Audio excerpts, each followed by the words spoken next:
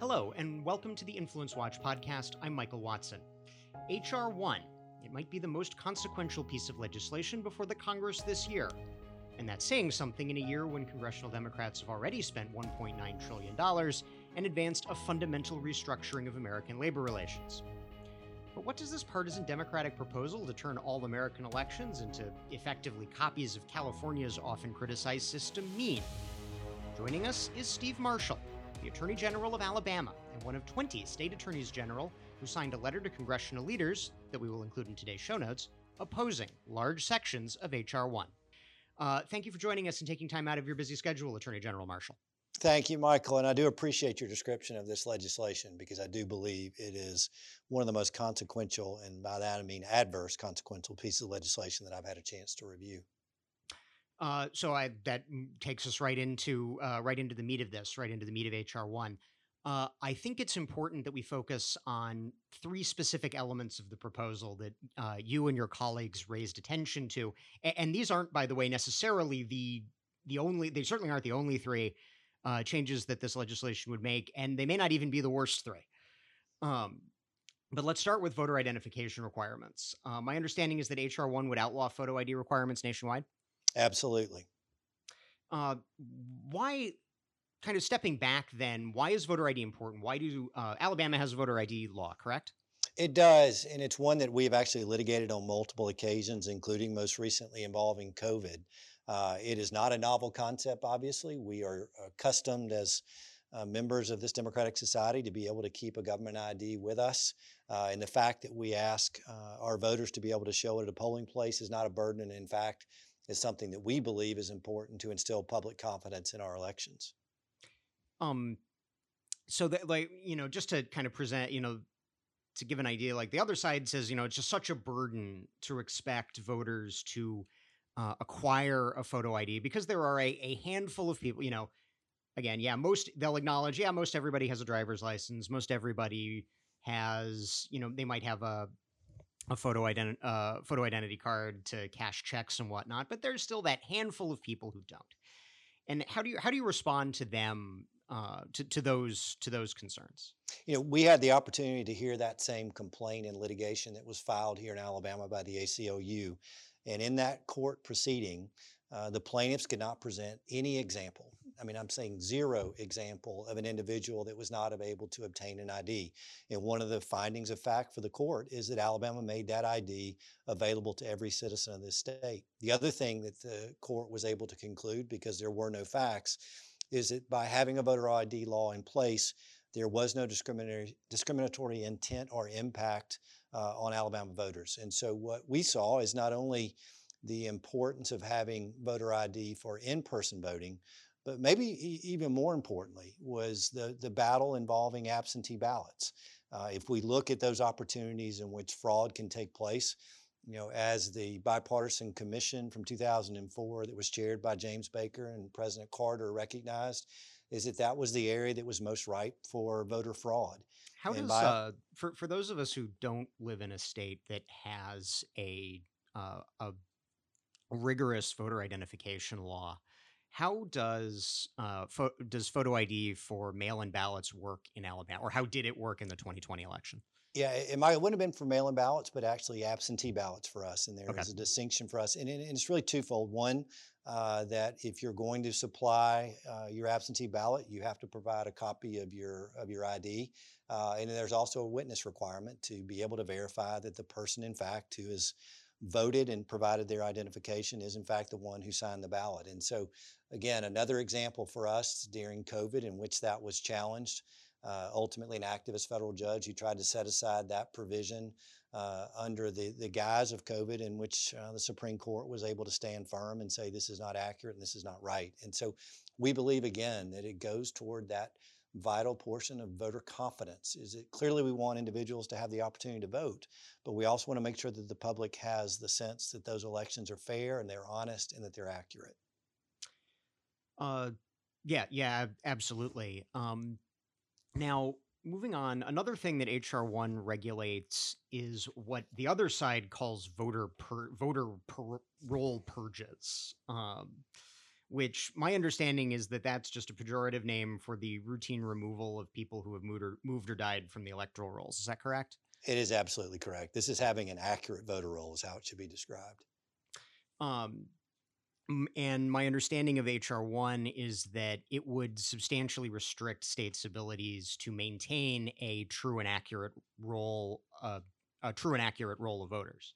It would, not only for looking at voters that have moved away or those voters that have died, but even able to compare voter rolls from some adjoining states to make sure that individuals are not registered to vote, for example, for us in Alabama and Georgia, or maybe Alabama and Tennessee, because the goal is to simply have an accurate voter roll when we begin our elections. Again, it goes back to that idea of the public having confidence in the results of our election, and this is another simple way to be able to do that. And it's interesting, we've litigated a lot of voting issues in our state, and we've never seen this challenged. And for somehow or another, Democrats to go against existing federal law through the National Voter Registration Act and try to change how it is that we purge those who are no longer eligible to vote seems more like a Democratic power play than it is actually ensuring. I was going to ask, I was going to ask, when you guys have had to defend your procedures for removing those who are no longer eligible. What do they? Does the other side even justify, maintaining all these invalid names on the poll books? Yeah, unless you're Chicago Mayor Richard Daley, right? I mean, that may be the only person that could come up with some reasons. But this is literally, it makes common sense. We ought to make sure that we have accurate rolls. It's the role of our local voting officials to make sure that our voter registry, in fact, is accurate. And again, it goes back to what I think I've harped on the theme of this call, which is having public confidence in the results of our elections. And having an accurate voter roll is one of the ways to do that. And then moving on, an issue that's very important to us at Capital Research Center, our president, Scott Walter, was brought before Senator Whitehouse's committee last week to defend donor privacy, and then the whole notion of mandatory donor disclosure for advocacy groups, not just people who give directly to candidates. Obviously, there's a history of disclosure being used for bad ends in your state's history. No, and I think the Supreme Court clearly had an opportunity to weigh in back in the 1950s to ensure that those that were members of a private association had that constitutional right of association without disclosure. The private association being the NAACP, which has actually honorably maintained at least much of the way it's holding that private and anonymous association are important. Absolutely, they weighed in favor alongside the ACLU in favor of Americans for Prosperity Foundation in their challenge to California's donor disclosure laws. Right, and let's remember, the ACLU is opposed to this provision of HR 1. And what does that tell you? Because and the other thing, let's see what the data shows us. It's interesting for the Democrats that there's a significant advantage as far as left-leaning C3s in which there are donors. It's far more than on the conservative side. But the reality is that our research at Capital Research Center, we've tried to quantify what that discrepancy is in the 501c3 advocacy world, and we get a number between 3 and 4 to 1 that the liberal side is bigger. And the thing that we also know, though, is that what is also bigger is those social media combatants on the left that want to expose those that are giving conservative causes. We've already begun to see some of that already through social media and the liberal left trying to expose donors to conservative causes. This is the sort of cancel culture stuff. Absolutely. The doxing and to some extent death threats that have occurred as a result of individuals who simply support organizations for which they fundamentally believe. And so again, I guess that gets back to the importance of donor privacy, that you have these organized interests that want to use, not respond to speech with speech, but want to respond to speech with intimidation, want to respond to speech with trying to get people kicked out of their jobs, trying to respond to speech with other intimidation tactics. And that's clearly the strategy of the left. The one thing is that you don't see that conservative voices being able to do the same thing because we don't believe that's right. You ought to have the opportunity to be able to donate to an organization that you believe in, that shares your values, and not be subject to the threats of the left. And clearly, that has been what has occurred already. And to the extent that H.R. 1 were ever to become law, I think we would see it at a level that we couldn't even imagine. Well, that pretty much that lays out the stakes with this legislation. How important it is to those of us who participate in the public policy process.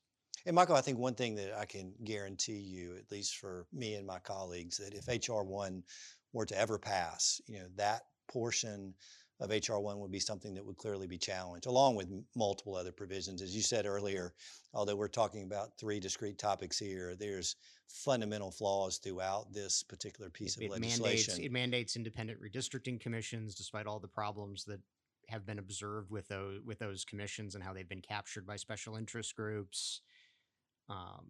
It's going to hold federalize elections in a way that's completely contrary to the Electors Clause of the Constitution. I mean, there's replete with problems that would be challenged. But, the very areas that we've talked about here would serve as a basis for a complaint that I would expect to be filed the day after any kind of legislation like this was ever passed and signed into law by the president. Well, we'd like to thank you for your work, Steve. We'd like to thank once again Alabama Attorney General Steve Marshall for joining us this week. We will include the letter that was signed by the Attorneys General to Congress on H.R. 1 in our show notes at capitalresearch.org. That's our show. We encourage you to subscribe on Stitcher, Apple Podcasts, or Spotify. And if you have subscribed, thank you. And please leave us a 5-star rating. Those ratings really help us find new listeners, especially if they come with a positive review. We'll see you all next week.